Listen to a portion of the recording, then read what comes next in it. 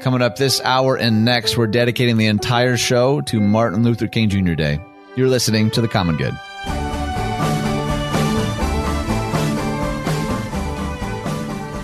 Hey, everyone. Welcome to The Common Good. My name is Ian Simpkins, along with Brian Fromm. And Brian, when I tell you that I'm excited about today's show, true or false, is that an exaggeration? It is not an exaggeration. In fact, why? Why would I be so excited? What is my excitement rooted in today? So it is rooted, I think, in the fact that of our 8 segments, we have 7 guests today, and they're all going to be unbelievable. We know that we've had many of these pastors on our show in advance, but I thought you had a great idea going, hey, on Martin Luther King Day, let's hear particularly from as many African-American pastors as we can and just hear, and it's going to be awesome. So I'm really glad that we're doing this. I can't wait. And just so you're clear, it's not just 7 guests like smushed into, 2 segments, 7 different segments. The next 7 segments, 7 different guests of leaders, pastors, thinkers, theologians, most of whom are from our area, weighing in on today and some of the things we're celebrating, but also some of the things worth lamenting and working towards. I'm just so excited. I think it's going to be a remarkable time, and you'll hear Brian and I's voices less. So that's a win. Yes, you will. For everybody. It's going to be a lot less us talking and a whole lot more just us listening. So I got a couple of articles. One by our friend. Can we call him a friend yet? Esau McCauley. Mostly because we want him to be our friend. Yes. Right. We reference him so much. I feel like we at least owe him that. But he wrote an article for Christianity Today that I just thought was great. Do you want to get us into it? I do. It begins by him talking about growing up in Alabama and the role that Dr. King played just in his life. But then he goes on to say this. By contrast, the King that I see online on Martin Luther King Jr. Day is a stranger to me. This beloved figure is in part the construction of a society that never fully loved him or the cause he represented. King died an unpopular man. In 1968, the year of his death, 75% of Americans disapproved of his views and activities. That was up from 50% in 1963. Today, his approval rating nears 90%. Some might suggest that with hindsight, Americans have come to appreciate King in a way that was impossible during the racist era in which he lived. But things are not that simple. If social media is any indication, a large portion, he writes, of America still hasn't wrestled with the King of 1968. And he goes on to say, to cite a USA Today study of the most tweeted Martin Luther King lines and how vague they are. The time is always right to do what is right. Injustice anywhere is a threat to justice, and everywhere. The one about darkness cannot drive out darkness. Only light can do that. Hate cannot drive out hate. Only love can do that. And so we'll stop there for now because Esau McCauley, who's brilliant, by the way, he's over at Wheaton College, and I would encourage you following him on Twitter and other social media sites. But he brings up a really startling point, and I think one of the reasons that we're doing the show we're doing today is this, that Dr. King and how he was seen and how he was accepted or not accepted, eventually leading to his murder, versus how people quote him and see him now. They don't look like the same thing. And Esau McCauley wants to kind of remind us of that today. Yeah. So why do you think that happens? Is that something that's destined to happen with anyone in history, or like, do we just have a tendency to, it's more than just idolizing, because it feels like so much of what King said and wrote had a bit of a laser focus to it. And if we reduce it to mere sentimentality, that's, you could argue in some ways, almost the antithesis of what he was getting after and what he was, the kind of change he was leading. So for us to say, oh yeah, man, I love that one quote. In fact, I even have a t-shirt or a picture with it. And it sometimes feels like the danger can be that we pat ourselves on the back because we can rattle off a couple of quotes thinking that that's what his end goal was, when it most certainly was not. And, I've mentioned this elsewhere, that sometimes reading some of his writings and speeches and sermons feel eerily current. Like there's aspects, you're like, how was this decades ago? This feels like right now. Like, are we destined to do this, or is there a better way forward? How do we keep from that happening? Yeah, I think your first question, like, how does this happen? I often don't think it's malicious. I think it's, this time of year that these quotes get pulled out, and this is what social media does, right? They just start getting passed around, and you ask, hey, have you ever read letters from a Birmingham jail? And I never have, and so you're going, okay, I don't actually know who he is, because over time and over depictions, things get changed and things get sanitized. And there is also, but I think you're right that there's a little bit of, well, this part makes us feel more comfortable, so therefore we'll highlight this part. And that's one of the reasons we're having a bunch of different pastors on today, because I'm guessing some of them will make you and I feel uncomfortable, or at least some of our listeners. And that's a good thing, because it moves the conversation forward. And so I do think the reason there's a holiday, a Martin Luther King Day, should be for us to go, okay, let me take some time to reflect not just on what I've been taught, but to dig into what he has said, to watch a speech, to read letters from a Birmingham jail or other things. It's not really the world we live in, right, though, because you go, okay, I saw this wonderful Facebook post with this meme or this quote, and it's a lot easier to do that. So I'm excited for today. I'm excited for today to be challenged and to go, okay, let's continue wrestling, because it is hard to look at those numbers and go, he was voted like the most hated person in the mid to late 60s before he died. And now how he's viewed today is very stark and very different. Well, and so he mentions that's actually how Esau ends the article. He talks about how he existed, in just this public disdain that maybe a lot of us don't even know that much. But here's how he ends. He says, but it was also this king who made space for hope. His hope for the future did not arise from a failure to see or acknowledge racism and white supremacy. His last book names and explores white supremacy at length. What made King special was an unshakable faith rooted in his belief in God's purposes, that racism did not have to be the final sentence in the book of the American story. He believed that, quote, the value in pulling racism out of its obscurity and stripping of it of its rationalizations lies in the confidence that it can be changed. Like, just take a minute or so and respond to that. Like, it's a question that you ask a lot of our guests, actually. Do you have hope? Or how do you find hope in these circumstances? How do those words from Esau and King hit you today?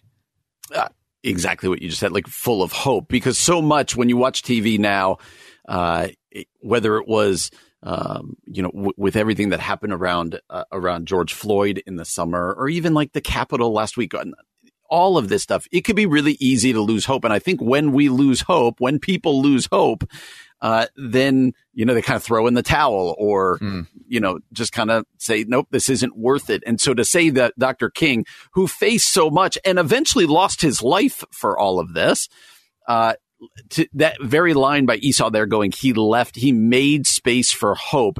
Just the very essence of the I had a dream speech that we all know. I picture a better day coming.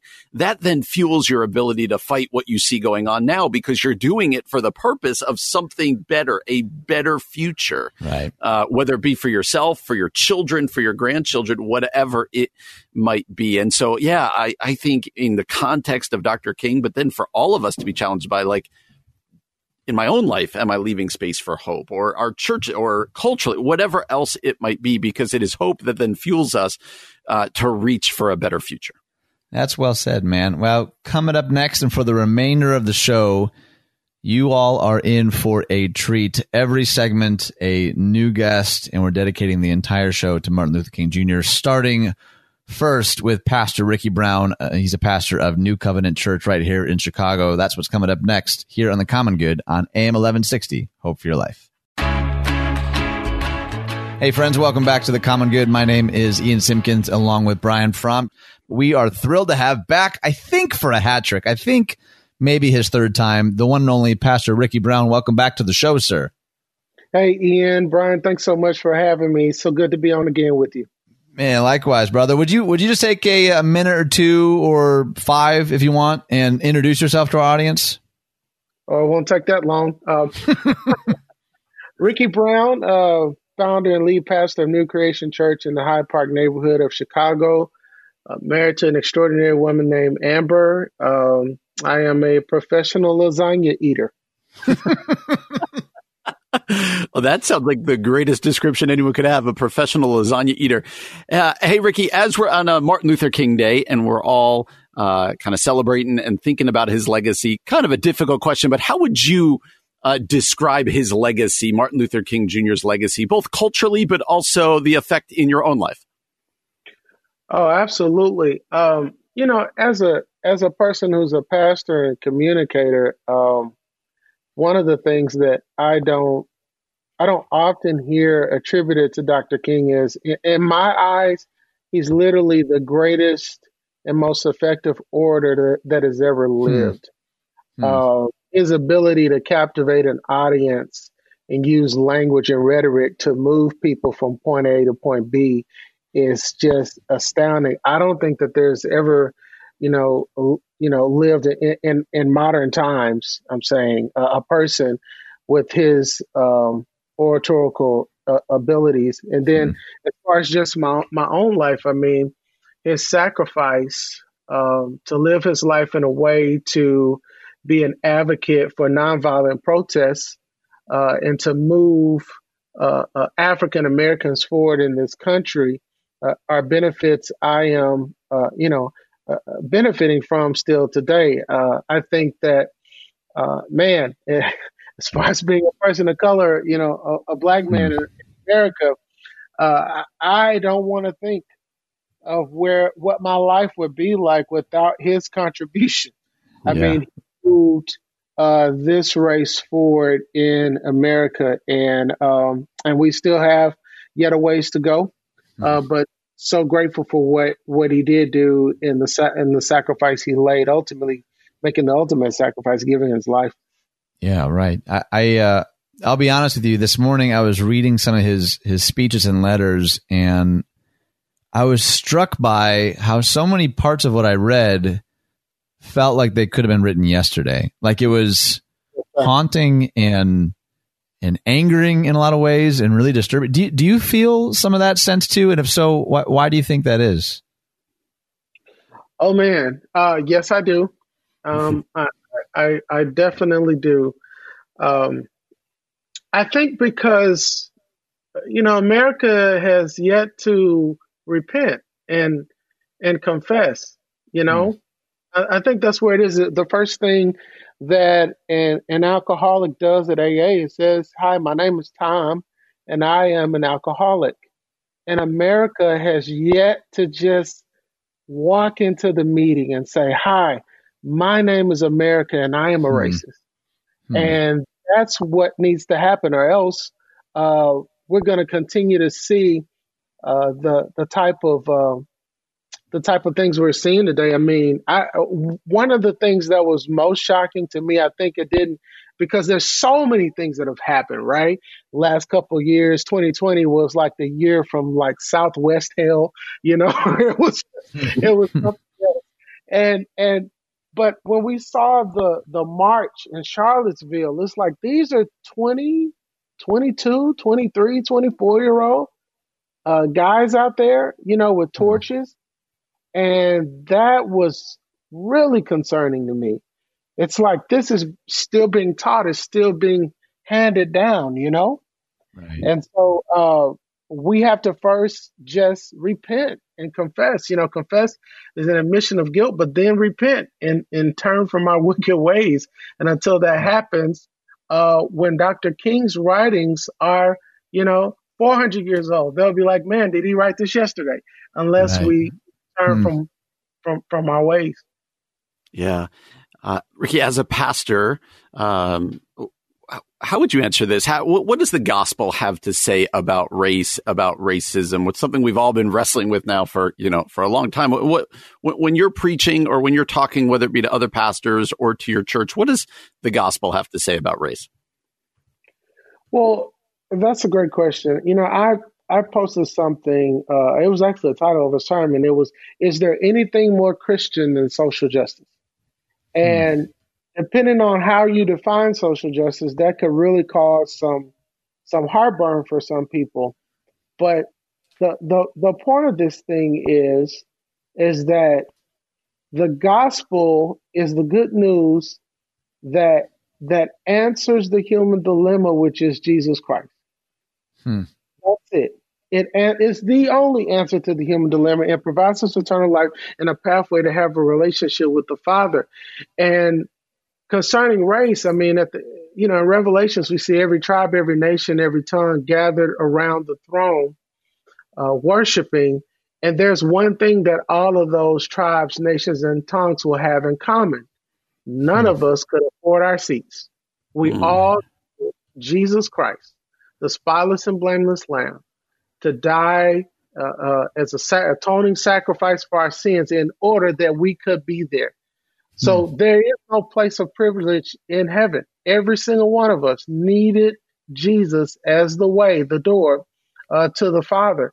And so because of that, the least that we could do is live our lives in such a way on earth that will reflect that truth of the gospel that none of us could earn, possibly be good enough to afford our ability to have a place of eternal life with the Father. See, I love that. This is why I knew you'd be perfect to have on the show, man, because you are a pastor and you're a writer. I know that you're like a lover of people, but you also, I just feel like you have like the fire of a visionary. Like I just feel like you see future possibilities and realities when the rest of us maybe struggled to see it. And I think of what King said in his letter from Birmingham Joe. He's like, there's two kinds of extremists for hate and extremists for love. And what you just painted is a picture of being an extremist for love. I'd love for you to take like the last minute or so and expand on that. Paint for us a picture. What does that look like in our cities, in our communities, in our churches, in our neighborhoods, in our families, in our own homes to step out, to live out what it is that you're talking about? Absolutely. So the reason why, I preach this message is there anything more Christian than social justice, because the most Christ-like thing that we can do is to give up our resources, our place of privilege and power for the benefit of someone else, the voiceless, the homeless, the fatherless, the motherless. Because Jesus Christ, for no benefit of his own, stepped out of eternity into time, clothed his divinity in our humanity, and did for us what we couldn't do for ourselves. He reconciled us to God. And so he left his place of power. He left his place of privilege and wrapped himself in flesh for no benefit of his own. The most Christian thing we could do is to not be a faith in America that cares more about how people treat us than we care about how we treat other people.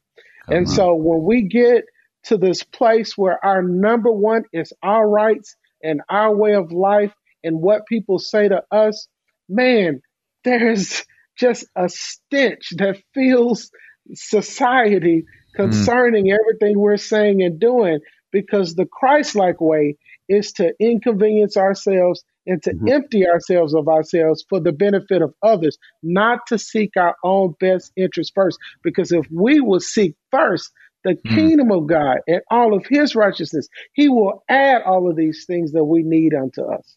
Come on, Ricky Brown taking us to church. Our guest today is Pastor Ricky Brown, pastor of New Creation Church. I highly recommend you go and learn more at newcreationchicago.org. That's newcreationchicago.org. Brother, thank you so much for taking the time to be with us today. Love you guys, man. Thanks so much, brother. You were listening to The Common Good on AM 1160. Hope for your life. Hey, everyone. Welcome back to The Common Good. My name is Ian Simpkins, along with Brian Fromm. We are thrilled to have, for an entire segment, none other than Quentin Mumphrey. He is the founder and senior pastor of New Hope Covenant Church. Welcome back to the show, brother. Oh, thank you all for having me again. Hey, it's our pleasure, man. Would you remind our audience again who you are, where you're from, what you do? Just introduce yourself briefly.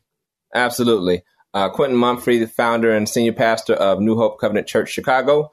We're on the southeast side of the city, and I'm just glad to lead that tribe of faith, and also do some adjunct teaching with colleges and some other stuff. So wear a few different hats, but my primary role is serving and leading the people of New Hope and contributing what I can to the church planting movement. Love it. That's awesome. And Quentin, on this Martin Luther King Day, Ian and I wanted to have as many pastors on as we could and just continue this conversation, an honest conversation about race and the church and what we see going on. And so I would just love to hear what you're experiencing right now. What, not even just the past couple of months, but even thinking back to the summer or before, what have things been like for you most recently? Well, for me, it has been a time of reflection, but also a time of asking what are the corresponding actions. As I reflect on this day of Dr. King, we like to kind of celebrate his legacy, but sometimes we divorce the image of King from the work of King. Mm-hmm. And so I think that's a false bifurcation that we sometimes land on. And we have to remember he wasn't just about platitudes and speeches, but there was actual strategy and work and planning. And so I've often, for me, as I reflect even on the past summer, it's been the last year has been just a crazy time around the world, but particularly here in the United States of America, not only with the pandemic, but with the civil unrest, with racial tensions, with conversations that we're having and rehashing, really what is, I would argue, is a 400-year-old conversation. So for me, it's a time of reflection, but it's also a time of strategy, of thinking of what are the things that can be done to move things forward, to create the kind of future that not only I would envision, but the kind of future that we would be happy to leave the next generation with. That's so good. There's another excerpt from King's letter from Birmingham jail that it kind of hit me in a new way this year, to be honest. And I didn't prepare you for this question, so please forgive me. But he talks about the white moderate. He talks about the white perspective that, encourages, people who are speaking up to wait for a more convenient season, or I like your end goal, but not your methodology. Are you seeing some of that at work right now? And if so, how do we find our way through that? Oh, I absolutely see it right now, but I think it's not new. King saw it in his day. But as I read the writings of Frederick Douglass and people like Denmark Vesey, and even Richard Allen and others who are early leaders in the Black church movement in the 17 and 1800s in this country, many of them dealt with the same thing, of moderates who didn't support the institution of slavery in theory, but were not bold enough to be abolitionists against it. And I think this whole trap of the moderate, particularly in the white church in America, is a dangerous thing. King addressed his letter to the Birmingham jail to that, as you all know, that group of moderate white ministers who in their mind thought they were friends of King. Right. And that's where the quote, that in times of trouble, we will not remember the words of our enemies, but the silence of our friends. One of the things that I would say about people who are moderate, it's easy to be moderate when you're not the one dealing with the affliction or the suffering, right?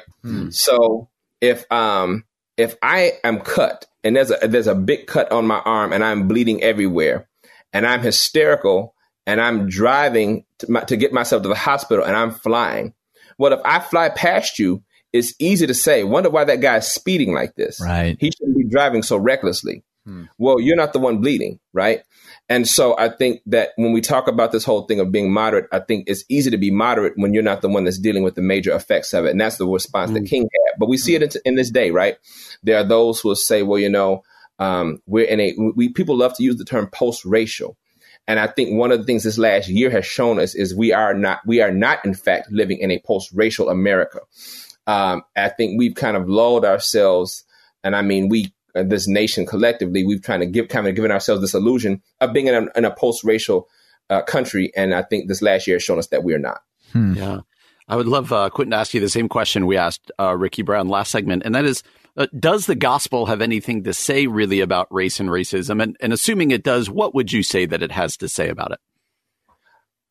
Well, the gospel absolutely has something to say about race. One of the things that I think about the ministry of Jesus, there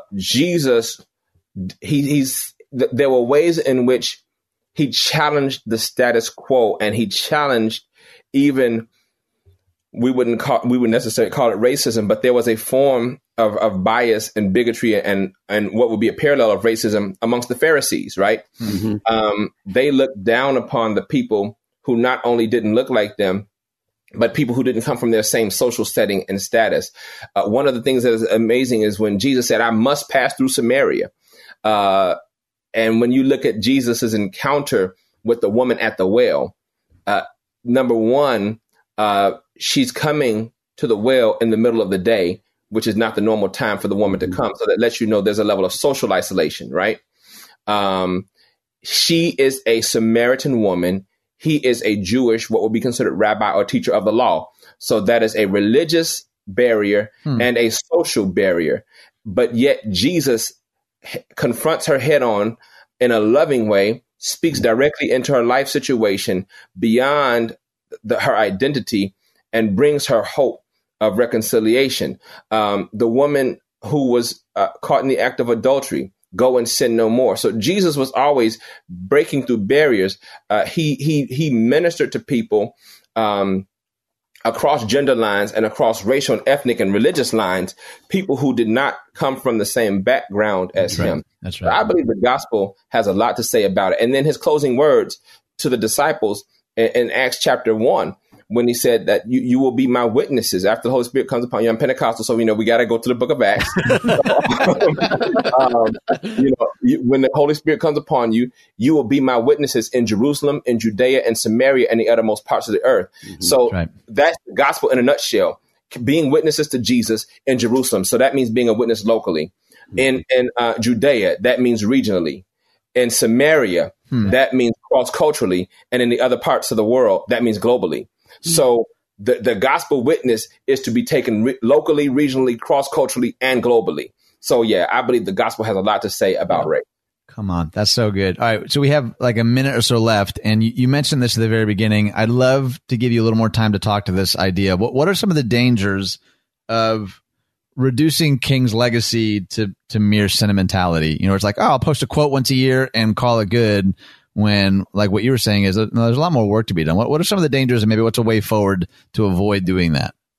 Well, I will speak to that in two ways. So one, the danger of reducing King to the I Have a Dream speech. On Martin Luther King Day, one of the things that kind of annoys me sometimes is we only hear quotes from the I Have a Dream speech. I have a dream that one day this and that. Right. But Bernice King tweeted, his youngest daughter, actually tweeted something today that really struck me. She said, as you reflect this day, remember that my father in 1967, a year before his death, was the most hated man, voted one of the most hated men in America. King's legacy is complex. He suffered with depression in the last couple of years of his life and isolation. And I don't have time to go into all of the reasons for that. Part of it was because there were people in the Black community who felt like he was not aggressive enough, and people in the white community who felt like he was too aggressive. So he was really a man without a home and without a tribe, because the Black Power movement was starting to rise from 1966 on, and they felt he was being too passive and too soft. But then the others, such as the white moderates, felt like he's being too aggressive. So he was dealing with some depression, plus the threats on his life, his family, home being bombed, all of these things. And so his legacy is complex. And I think there's a very human side of King that we do not often talk about. And then when you look at the speeches that of the last 2-3 years, from 1965 to his death, he was killed not because he wanted to integrate lunch counters. He was killed because he challenged the system of America, particularly the economic system, and some of his words about the Vietnam War. And when he began to equate how much the Vietnam War was costing the country versus how much the country was spending on the poor. Those are the things that really got him killed. That's what made him a threat. Right. So I think if we want to desanitize the legacy of King and really be about action, we have to ask, what are the systems that King challenged? And what is the work that King really ultimately gave his life for, which a lot of it had to do with fighting poverty, and not just integrating things for the sake of integration, but leveling the playing field in a true sense and saying, let's make life better for the people of this country who can't fight for themselves. Gosh, that's a great word. Our guest today is Quentin Mumphrey. He's the founder and senior pastor of New Hope Covenant Church. You can learn more at newhopecovenantchicago.org. That's newhopecovenantchicago.org. Pastor Quentin, thank you so much for joining us today. Oh, thank you all for having me. And our pleasure. You're listening to The Common Good on AM 1160. Hope for your life.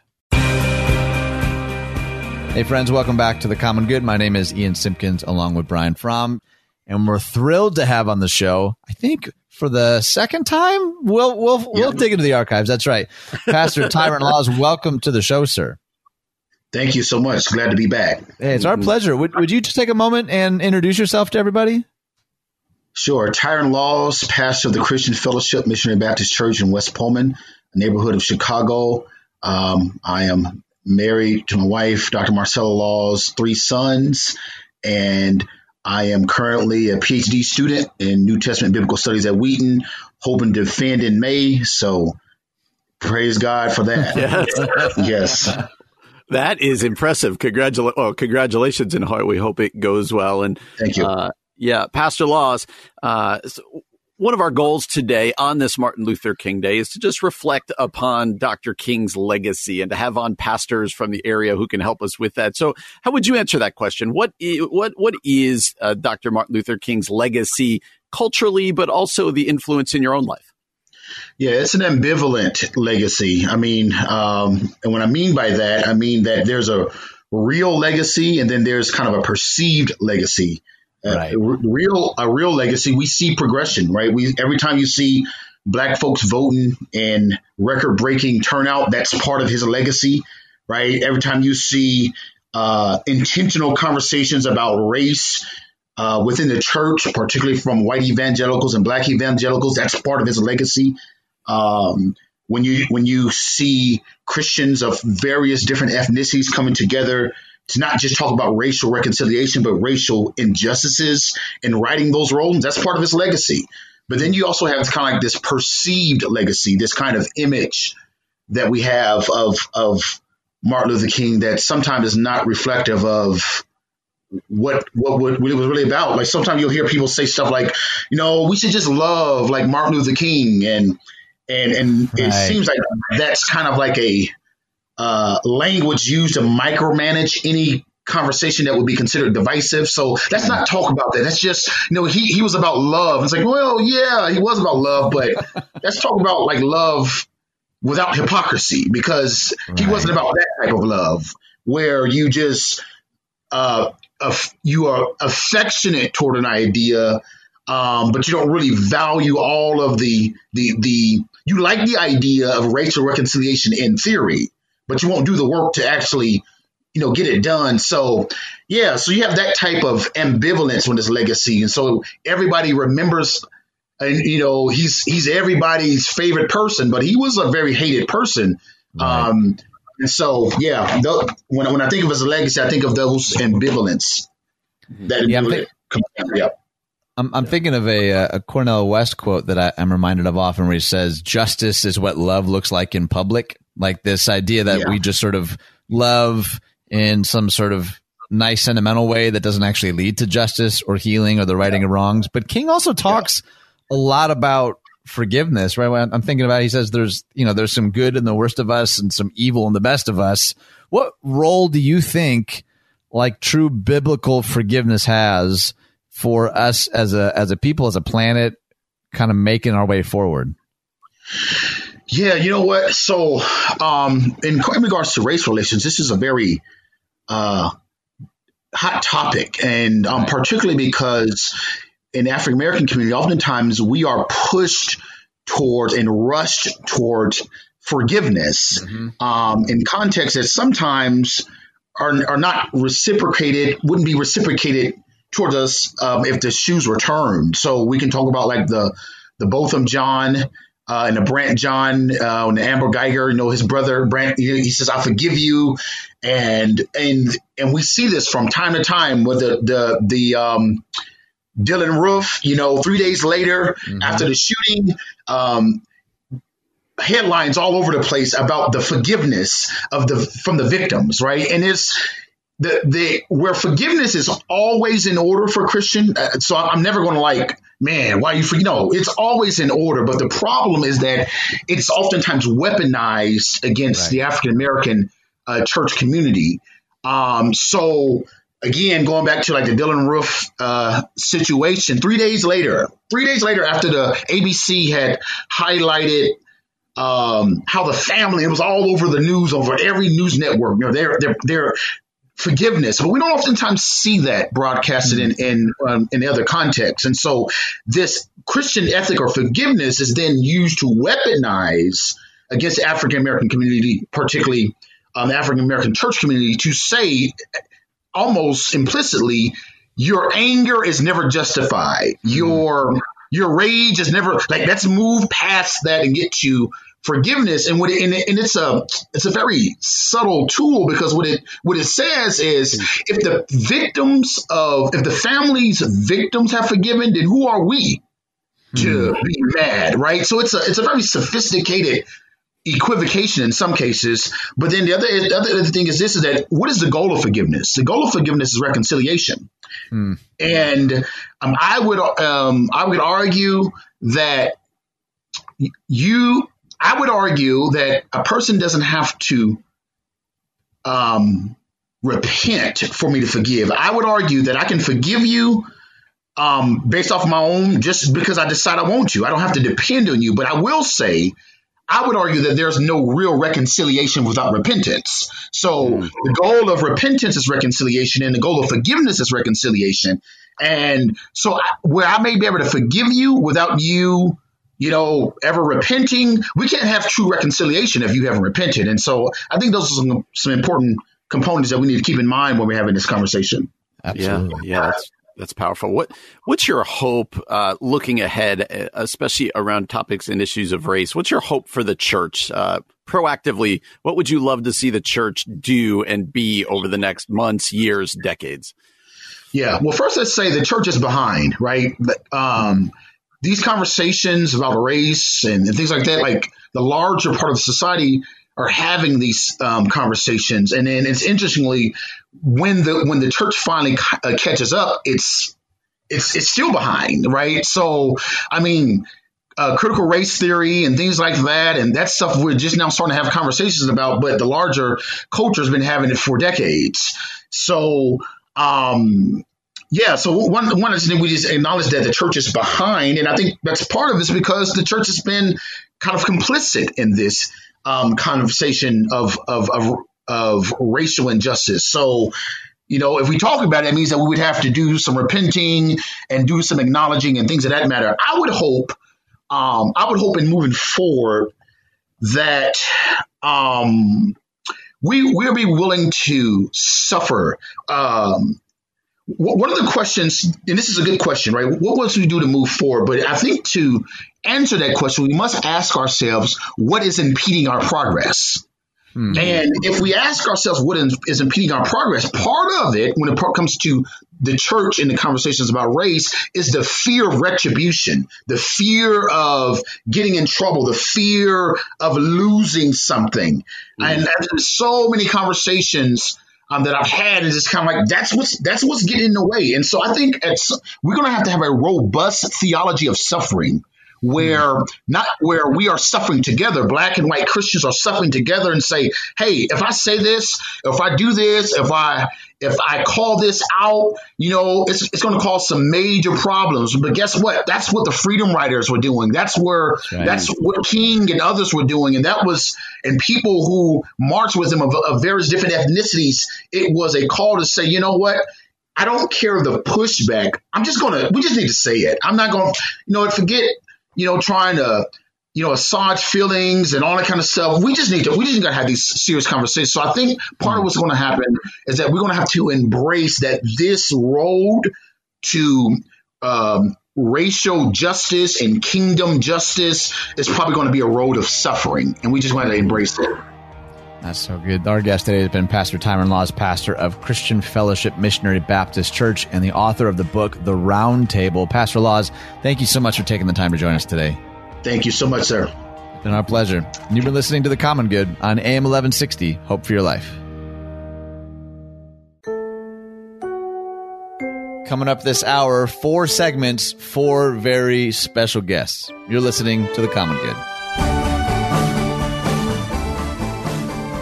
Hi, everyone. Welcome back to The Common Good. My name is Ian Simpkins, along with Brian Fromm. We are thrilled for the rest of this hour. We have a number of really wonderful special guests, and we are kicking off the hour with Reverend Alvin C. Bibbs Sr. Welcome back to the show, sir. I'm honored to be back, my friend. Thanks for having me. Oh my goodness, it was a no-brainer, and we're so grateful for you coming back. Would you just take a minute or two and introduce yourself to our audience? Yes, I would love to do that. Again, Reverend Alvin C. Bibb Sr., I'm the president and CEO of the Justice Journey Alliance Leadership Foundation of Chicago. I also wear another hat, serving an organization called Together Chicago, where I serve as the Community and Faith Engagement Officer. So I'm the man of hats, I'm the man of justice, and we're trying to make it happen all for God, my friend. Man, oh man, I love it. You are always such a gracious guest too, and I have about 1 million questions I want to ask you, but plenty of people won't remember. You actually have a story, a personal story that is very fitting for today in particular. Could you tell us that story? Yeah, today is a very memorable and special day for me. As a child growing up in the city of Chicago, I grew up in the housing projects of Cabrini Green. And I'm a son of the AME Church, the African Methodist Episcopal Church, the oldest denomination, that represents my culture. At the same time, my parents served as key leaders within my church home there in the heart of Cabrini Green. And because they were leaders within the church, they were very closely connected with the senior pastor, and all of the news that were coming into the church, they just had a front row kind of seat to anything that was happening around the church. Well, they discovered that Dr. King was going to be visiting our city to support the street and sanitation workers regarding the lack of fair wages, et cetera. And he wanted to preach and visit 3 churches while he was here in our city. Well, one of those churches happened to be my home church where I was raised spiritually, which is Wayman. Well, knowing the fact that Dr. King was going to be there, my parents got us up super early to go to church, and we had great seats, 3rd row center pew. The congregation and sanctuaries just jam-packed. People were hanging on the rafters, all outdoors trying to get in because they knew Dr. King was going to be in the house. It hasn't been that crowded since I did some teaching there. And you got it. Some people are slow with the laugh. And so I love it. I'm with you. I got it. All right. I love it. So I'm sitting there in my mom's lap. The place is jam-packed, and everyone is waiting with great anticipation for Dr. King to enter the sanctuary. Finally, the doors of the church open. Here comes Dr. King and his entourage, making their way to the front of the church. And it's time for Dr. King to deliver one of his prolific messages that you never forget a Dr. King message, no matter how old you are. Well, in the midst of his sermon, he was challenging the congregation to take responsibility of the community, the families, the next generation of leaders. In the midst of that sermon, he pointed out into the crowd for this young person to come and stand next to him as an example in his sermon text. The young person wouldn't come forward, just being overly shy, did not want to leave the comfort of mom and dad, but that young person was me. So at the end of this service, I had a chance to go up and greet Dr. King with my 4 other older siblings and my parents. Dr. King turns to my parents and he asked them, he said, "Would you mind if I say a prayer of blessing over your child's life?" So I'm standing there. They turned to Dr. King and they agreed. They did not ask me. This is 1967. So I have this huge Michael Jackson afro. And Dr. King was a short, stocky guy, but he had these huge hands. It was like he can palm 2 basketballs in one hand. He took his right hand, he placed it down on the top of my neatly shaped afro, and he said a prayer of blessing over my life that was absolutely powerful. Wow. I literally walked around for several weeks with this imprint in my afro. My friends would ask me all the time, said, "Man, why don't you do something about the fro?" I was like, "No, you don't understand. I've been blessed by the King." Well, friends, the following year, we all know what happened. In April of 1968, Dr. King was assassinated. That's right. And my community literally went up in flames. The rioting that took place in Chicago and other major cities across the United States of America. I'll never forget that time, guys, because I thought to myself that I would never make it out of my community alive. It was like a war zone. Mayor Daley Sr. called in the National Guards. They tear gassed all of the entry points of the building. If you lived on the 1st, 2nd, or 3rd floor of the apartment complexes, tear gas began to creep through the doors of the apartment complexes. And there were families that had infant children that literally had to take their babies and place their heads inside of freezers just to get fresh air. Wow. And I'm sad to report that many of those infant children lost their lives that was never, ever reported. Wow. And so as I think about this day in our country and in the history behind the issues of systemic racism and prejudice and bigotry and all of those injustices that are happening here today, I was ordained at a very early age and commissioned by Dr. King for such a time as this. Wow. Wow. Thank you for sharing that story. You've committed your life now to justice, right? You're part of the Justice Journey Alliance, and you've written books around this topic. This is clearly something that you've given your life to. And one of the things I've been grappling with this year in particular is that it feels like one of the characteristics of privilege is the ability to have like a waning interest in justice. Like I'll see so many posts and quotes from King today, and then little action tomorrow from a lot of people. And I'm wondering, how do we not take our eyes off the goal, the prize? How do we commit to the kind of like long obedience in the same direction that you clearly have modeled? Well, the lack of discipline and the state of denial that we experience within our world and society today, it helps us to understand why we're in the state that we're in currently. We're in the midst of a racial pandemic, friends. And one of the things that I love about the text that God allowed me to write was Crazy Enough to Care, changing your world through compassion, justice, and racial reconciliation, because Jesus was passionate about people. He was intense. He was inclusive. He was loving. He was compassionate. He was caring at the same time. And we have to have that same crazy mentality in order to deal with the injustices that we're facing today within our society. It's quite simple, friends. We launched a movement here back in September called Beyond Words Count Us In. And this movement is really is a race and racial justice reform movement. And it's really coming out of Isaiah, chapter 1, verse 17, where it says very clearly, we must learn to do right, seek justice, defend the oppressed and the marginalized in society. Then it closes out very powerfully in verse 18. It says, let's settle the matter.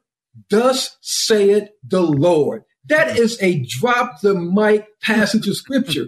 So this Beyond Words movement, we're right now active in over 15 different cities across North America. And we're meeting this challenge head on to dismantle structural injustice and systemic racism. And we're shifting and helping people move from this place of silence, this place of being in a state of denial, and move into a place of being bold and courageous and doing right and settling the matter. Thus saith the Lord, now and forevermore. Man, oh man, that'll preach. Thank you so much for joining us on the show today. I'd love for people to know, where can they learn more about you or your books or any of the projects that you're a part of? Just hit us with all that information.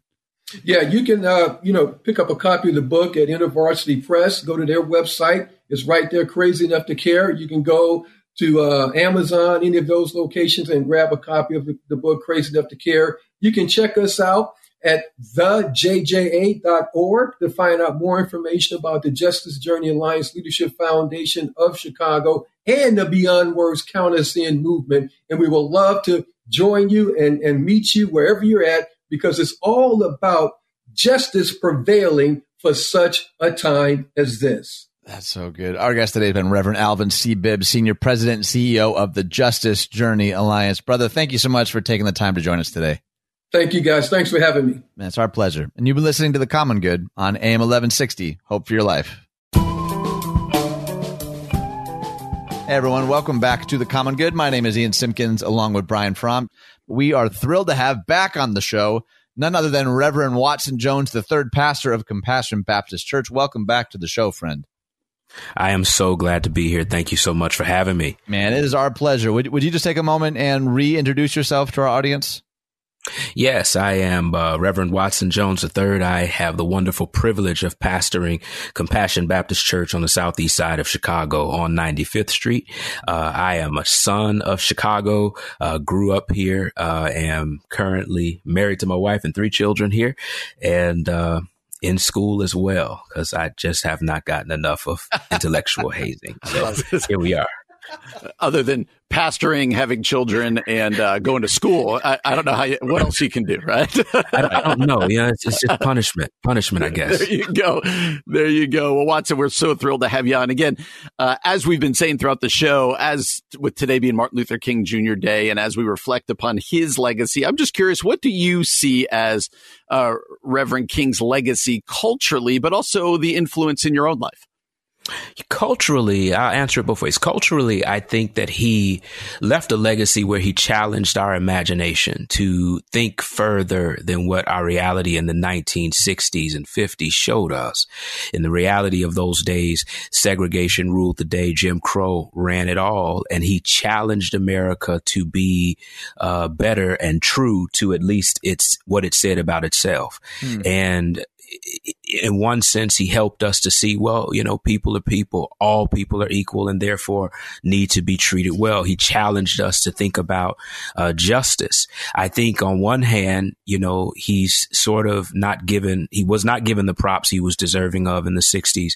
And in this day, people sort of take the parts of King they love, right, and not the whole of King. And so I think personally for me, he has left a legacy of prophetic ministry where it is incumbent upon the believer to reflect the kingdom of God, where the foundations of that kingdom are justice and righteousness, and to specifically point out, call out, scream out wherever injustices exist today, whether they're injustices against Black people, whether they're injustices against other people who are other minority groups, but to be able to speak out for people who have no voice, because God absolutely loves people. So Dr. King's legacy means the world to me in that sense. That's so good. One of the questions that I get as a pastor a lot is, how do I actually live and work for justice? Like, beyond the tweets and the memes and the quotes, every once in a while, people will come up to me and say,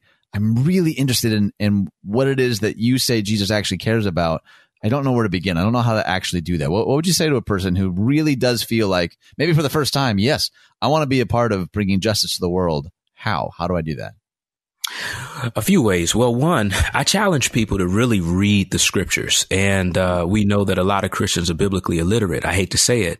But when you read specifically the gospel surrounding the life and the lessons of Jesus, and you read even words from his direct apostles, not to say Paul is not a direct apostle, you see that there is a real concern where you see God actually identifying with those who are on the margins of society. For example, Jesus talking about blessed are the poor. That wasn't just beautiful language. That was a reality where he was speaking to people who were left out of society, and he's demonstrating his care. Jesus' words, when I was hungry, you fed me, naked, you clothed me, in jail, you visited me. Jesus is not just making rhetorical turns, but he is actually saying in that statement that God so greatly identifies with those who society can care less for, the criminal, the hungry, the poor, the sick, that he so much identifies with them that what we do to them and for them, we actually do to God.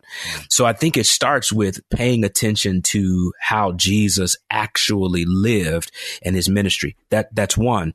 Secondly, it's paying attention to the whole of Scripture. Oftentimes, many American Christians specifically love to stay in the world of Paul. And don't get me wrong, I'm not raising one element of Scripture over the other, but we don't think about the Old Testament, and we don't consider prophets didn't just jam the people of God up because of idolatry. That's usually how it's summed up. But when you consider the words of Isaiah 59, truth collapsing in the street. And because truth is collapsing in the street, injustice now is existing and pervading. Wow. You look at Jonah and God's jamming up the Assyrians. It wasn't just because they were idol worshipers, as, Sunday school classes suggest. It was because God saw, literally in the Hebrew, the evil of their hands came before his face. Wow. And what was the evil of their hands? Their brutality towards humans. And so whenever there is a disconnect between our relationship with God, you better know that there's going to be a disconnect in how people treat people. So I really do encourage people to pay attention to the whole Scripture. Secondly, I think I tell people to be honest about what American history really is. I mentioned truth decaying or falling in the street. A lot of people really do believe some of American myth, which some of it is very good, but America has not always lived up to what it has said about itself.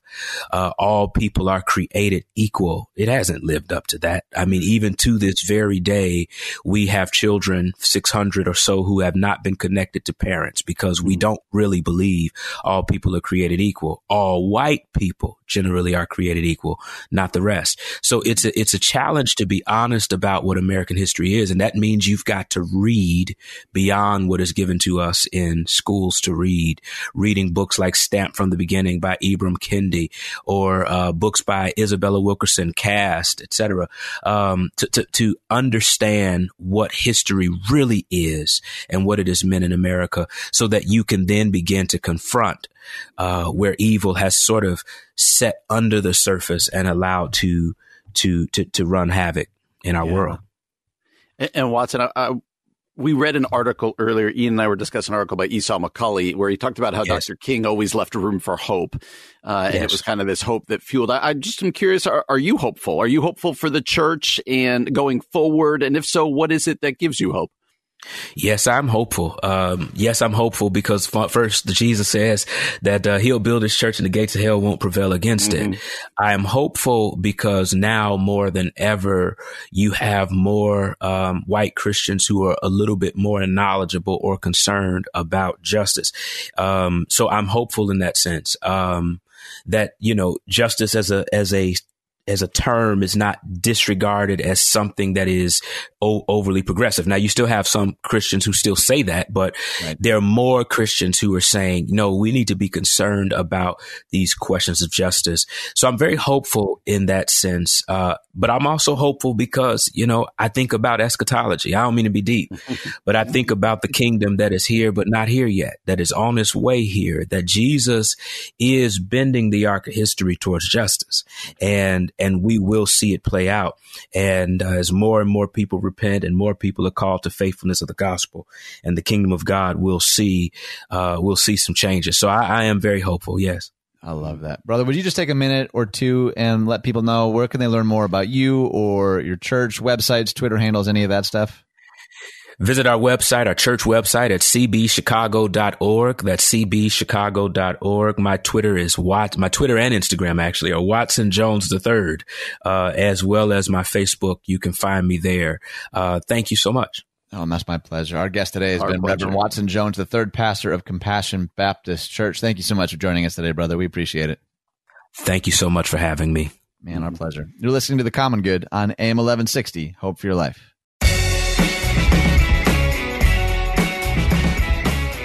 Hey, everyone. Welcome back to The Common Good. My name is Ian Simpkins, along with Brian Fromm. We are thrilled to have back on the show Pastor Derek Puckett, lead pastor of Renewal Church of Chicago. Welcome to the show, sir. Thank you. It's great to be with you all once again. Yeah, likewise. Likewise. Would you just take a minute or two and introduce yourself to our audience? Definitely. My name is Derek Puckett. I am the lead pastor of Renewal Church of Chicago. We planted our church, a multi-ethnic, multicultural church in Chicago, Illinois, as well as had the privilege of serving as the president and chair of the Chicago Partnership, where we plant churches, do benevolence ministry here in the city, and train up leaders to reach our city in every neighborhood. I love it. Derek, as we've been asking most of our guests on today, as it's Martin Luther King Day, just what is the influence that Dr. King had on your life as you've read? So not just culturally, what's the influence he's had, but specifically in your own life? When I think of Martin Luther King and his the impact he's had on my life, I pastor a multi-ethnic church, a multicultural church. And so from being a child, from where I grew up in Gary, Indiana, to understanding a minority and a majority context, and from my elementary to my high school days, where I went from Gary to a college prep high school, and learning how to navigate the minority majority context or what's happening in our culture in America, Martin Luther King had much to do with that. I mean, and the reason I'm pastoring a multi-ethnic church, a multicultural church, I don't think happens without the likes of Martin Luther King and other leaders around that same time, and even before him, the Frederick Douglasses of the world, the W.E. Du Bois. You don't have what we have today in our multi-ethnic, multicultural church where Black, white, Asian, Hispanics can sit together and worship Jesus without people fighting for those civil rights, folks like myself. So he has much to do with where I am today. Now, one of the things that I'm always struck by, especially the day after, is there tends to be obviously a ton of buzz. You hop on social media, everyone's really, it seems to be talking about the same thing. What I'm often kind of puzzled by, and even sometimes frustrated by, is like, wow, we had a lot of energy around like a focused idea for a day, and then everyone just kind of moves on. Not everyone, but a lot of people tend to kind of just move on, to their regular lives. How do you help people stay engaged with the conversation? A conversation that I think we know in our heads is really important. Sometimes maybe we lack the discipline and focus to like keep our boots on the ground. That's so true. And sometimes I get frustrated with just celebrating Martin Luther King Day one day or Black History Month in February, and that's the only time we celebrate it. The reality is that we live in America. We live in a society where obviously a couple weeks ago we saw the storm on the Capitol. We've seen protests throughout the last year or so, even in a COVID pandemic period. And so there's this where every day we're confronted with the prejudices and the racism of our world, and especially in America, the divisions that created our country from slavery on to today. And so I think that from a pastoral perspective, at least from my perspective, what we try to do is we keep it in front of our people. It's in the preaching. It's in what we do on a day-to-day basis. I call it, because the multi-ethnic church, multicultural church, if I'm truthful, is sexy to people. It's like, oh yeah, we'll be there. We go to a multi-ethnic church, and that may be the only time throughout the week that you have a diverse setting. And the reality is that's not. If that's the only setting that is multi-ethnic or diverse for you, then I'm not doing my due diligence to you as a pastor. As we're called to be Christians, and what is a Christian? Jesus says, well, love me with all your heart, soul, mind, and your strength, but then love your neighbor as yourself. He says that's how you love God, love your neighbor. And the neighbor in that respect is not always a person that looks like you. It's not always a person that votes like you. They may be Republican, you may be Democrat. They may be Black, you may be white. And so how do you love someone that's different than you? Well, you got to keep what's what and what's the die on the hill issue. Well, do we believe in Jesus? What does the gospel call us to do? How do we live out in our life? And that means that when we see racial prejudice or racism or injustice done in society, whether it's to someone who looks like me or doesn't look like me, then I need to stand on that line and say that's not right. And so that's not just celebrating Martin Luther King Day and making a whole bunch of posts about what he did in the past. Well, we're still living in a day where we need to stand on the lines of injustice and say that's not right. And that Black brother right there, he's my brother in Christ. That white brother, that's my brother in Christ. We were made in the image of God. And so if we're made in the image of God, we need to stand up for each other and look out for the person that has been pushed to the fringes and the least likely. And we see that all throughout scripture. That's what Jesus is doing. So I think it just has to be paramount and upfront in all that we're preaching, that we're talking about, not on a one day a year or a month of the year, but each week it has to be in your preaching. It has to be in what you're doing. That's great. Yeah. And Derek, when thinking about preaching, I'm sure you hear this from people, but people saying, hey, just preach the gospel. The rest is going to take care of itself. Don't preach race or politics or anything else. I'm sure you've heard that before. How do you answer that question? Yeah, just preaching the gospel is not going to get it.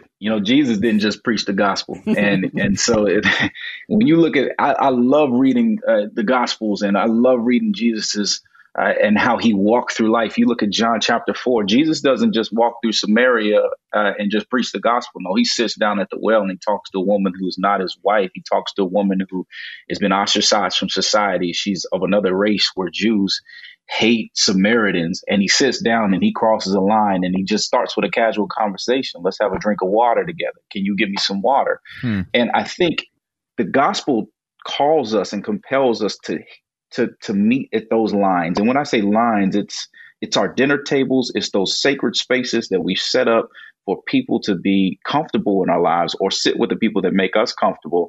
And the reality is that the gospel compels us to walk into uncomfortable situations because that's what Jesus did for us. He crosses the line with sinners, people that were enemies of the cross, myself and white brothers and sisters alike. We're all enemies of God, but he crosses those lines and takes whippings, lashings, and then hangs on a cross for us for things that he didn't do because he loved us. He crossed that line, and he calls us to do the same thing. So if I'm just going to preach the gospel, then I can preach the gospel from the comfort of my pulpit, and I don't have to do anything in terms of for your betterment. But if I'm going to live the gospel out, then that means that I have to step outside of the four walls of the church or even my comfort zone to get uncomfortable with you a bit for the good of the gospel and to see your betterment, not mine, but the betterment of all humanity. That's good. And Derek, not only do you pastor a church in Chicago, but as we said earlier, you have a bunch of ministries going on in the city. So your heart is for Chicago. And I would love to just ask you, what is your hope? What are you praying for the city of Chicago right now? Yeah, I'm praying for a church that we've never seen before in a lot of ways. And what I mean by that is our Leading the Chicago Partnership. It's a diversity of folks on our board, from Charlie Dates to Eric Rivera, Watson Jones, Brian Dye, Park Church. We work with Moody Church, Holy Trinity. And so it's and there's many more that I didn't mention where we're training up leaders. We have 30 guys in our pipeline now to plant, revitalize, or pastor a church in some neighborhood in Chicago. And, wow. And the reality of what we've seen specifically too in COVID is these leaders from all different backgrounds coming together, working together, whether it be through our initiative to Chicago Delivers, where we gave away millions of dollars in benevolence to people here in the city in need. And so my hope is that we'll see a united front in terms of John 17, where Jesus is praying for unity, where the church will come together and show a sense of oneness in a divided city like Chicago, whether that be political lines, racial lines, socioeconomic lines. I want to see the church in a way driving culture instead of following behind culture, trying to catch up and saying, no, this is what the church looks like. And this is what we're calling people to look like. This is what we're calling our city to. This is how we're seeking the welfare of this city. And I believe the church should be at the front of that, leading that. So my hope is that that doesn't just start and stop in COVID, but we continue after this and see a diversity of churches, an array of churches coming together, leading this city, training up other leaders, planning churches, revitalizing churches for the good of Chicago and ultimately the world. Because of what happens in Chicago, it trickles through the byways and the highways, as the old folks like to say, all throughout this world. Amen. And so, because we're in a major city, we're in a global city. And so that's my hope for the Big C Church in Chicago. Man, I love that. You're always such a gracious, winsome guest. Thank you for giving us your time today. Would you just take the last 10 seconds or so that we have and let people know where they can learn more about you or your church or anything you're working on? Definitely. You can follow me on Instagram at Derek.Puckett or on Twitter as DJPuckett22. Our church website is renewalchicago.com. If you want to know more about the Chicago Partnership, it's chicagopartnership.com. And those are the websites. We'd love to know more about you. Follow us. Take care. I love that. Thank you. Our guest today has been Pastor Derek Puckett, lead pastor of Renewal Church of Chicago. Thank you so much for joining us today, brother. We appreciate Thanks, Derek. Man, it was good to be here. Thanks for having me. Likewise. You're listening to The Common Good on AM 1160. Hope for your life. Hey, everyone. Welcome back to The Common Good. My name is Ian Simpkins, along with Brian Fromm. And what a show today. We had 7 different wonderful guests for 7 different segments. And our closer for today is chosen intentionally, none other than Reverend Steve Coble. Welcome back to the show, sir. Man, thank you guys. I really appreciate it. And I was thinking when you called me the closer, I was a college pitcher. I was a left-handed pitcher. I'm still left-handed, but I was always a starter. I was never the closer, so I'm excited. Nice. Now's your time to shine, man. Would you just take a minute or two and introduce yourself to everybody?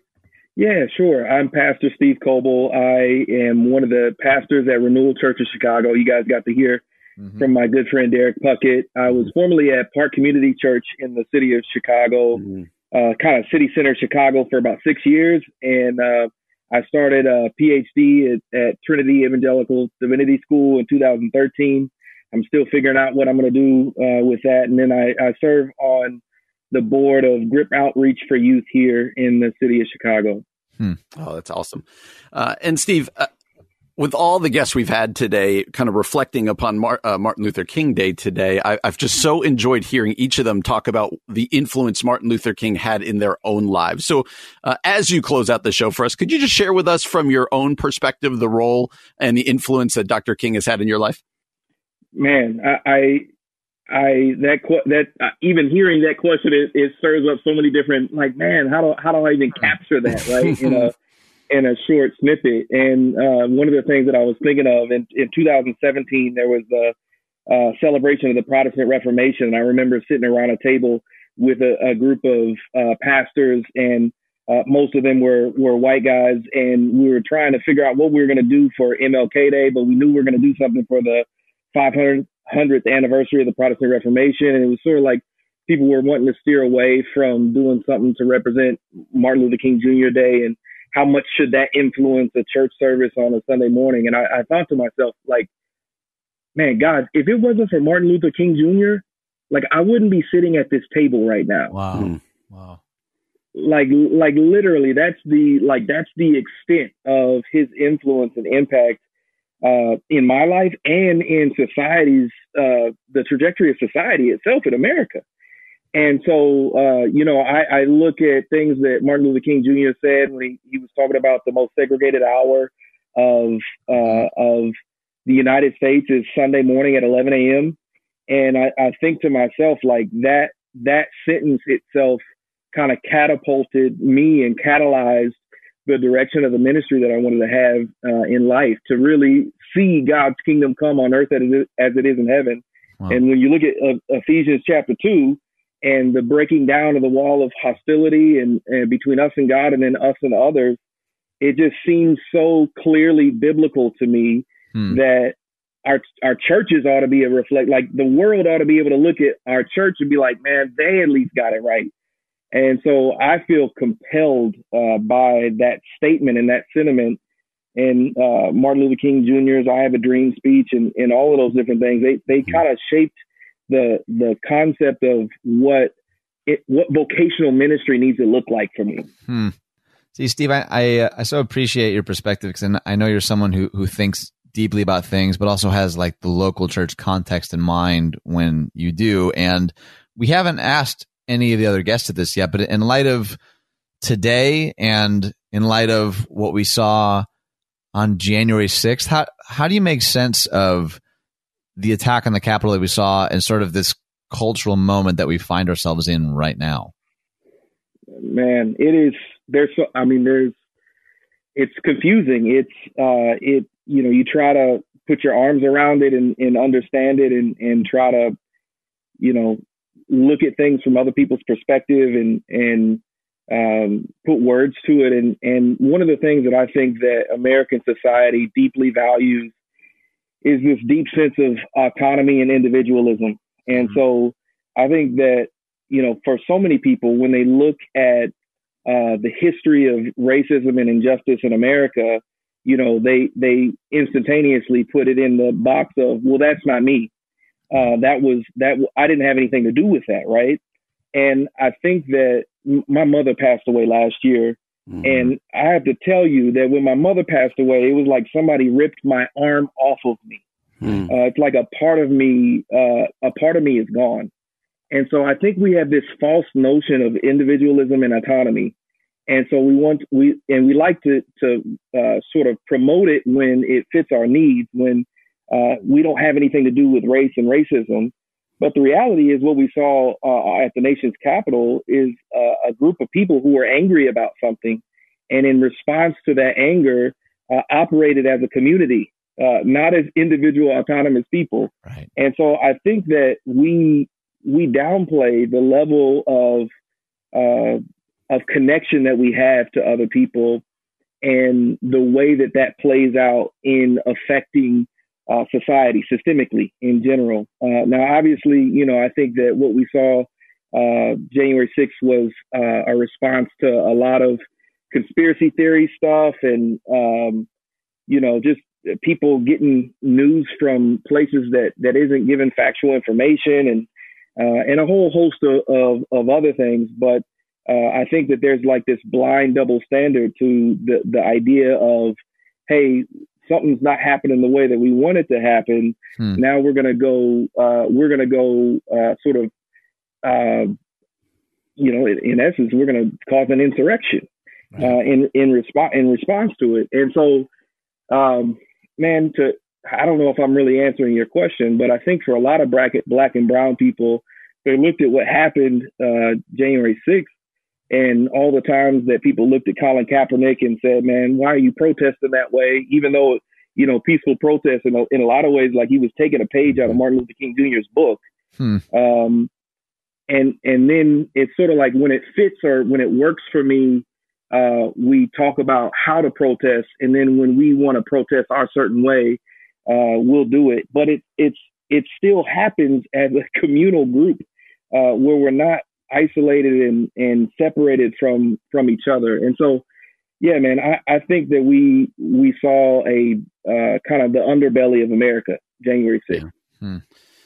And Steve, with the last couple of minutes that we have, as a pastor, as a Christ follower, I would love for you just to kind of paint a picture and speak to the opportunity that you see the church having in the coming months, years, decade, whatever it might be. Could you paint a picture for the opportunity ahead for the church?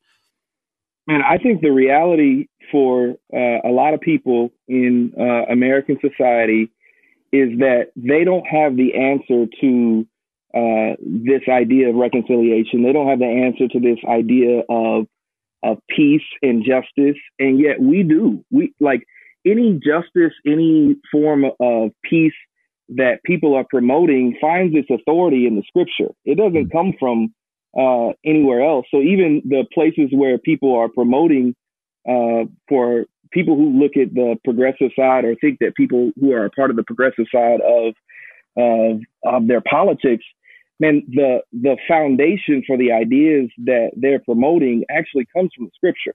Now, it might not be submitted to the lordship of Jesus, but that's where the authority came from. And so I think the opportunity that we have is that we get to actually exemplify what true reconciliation looks like, what true justice looks like, all of those different things.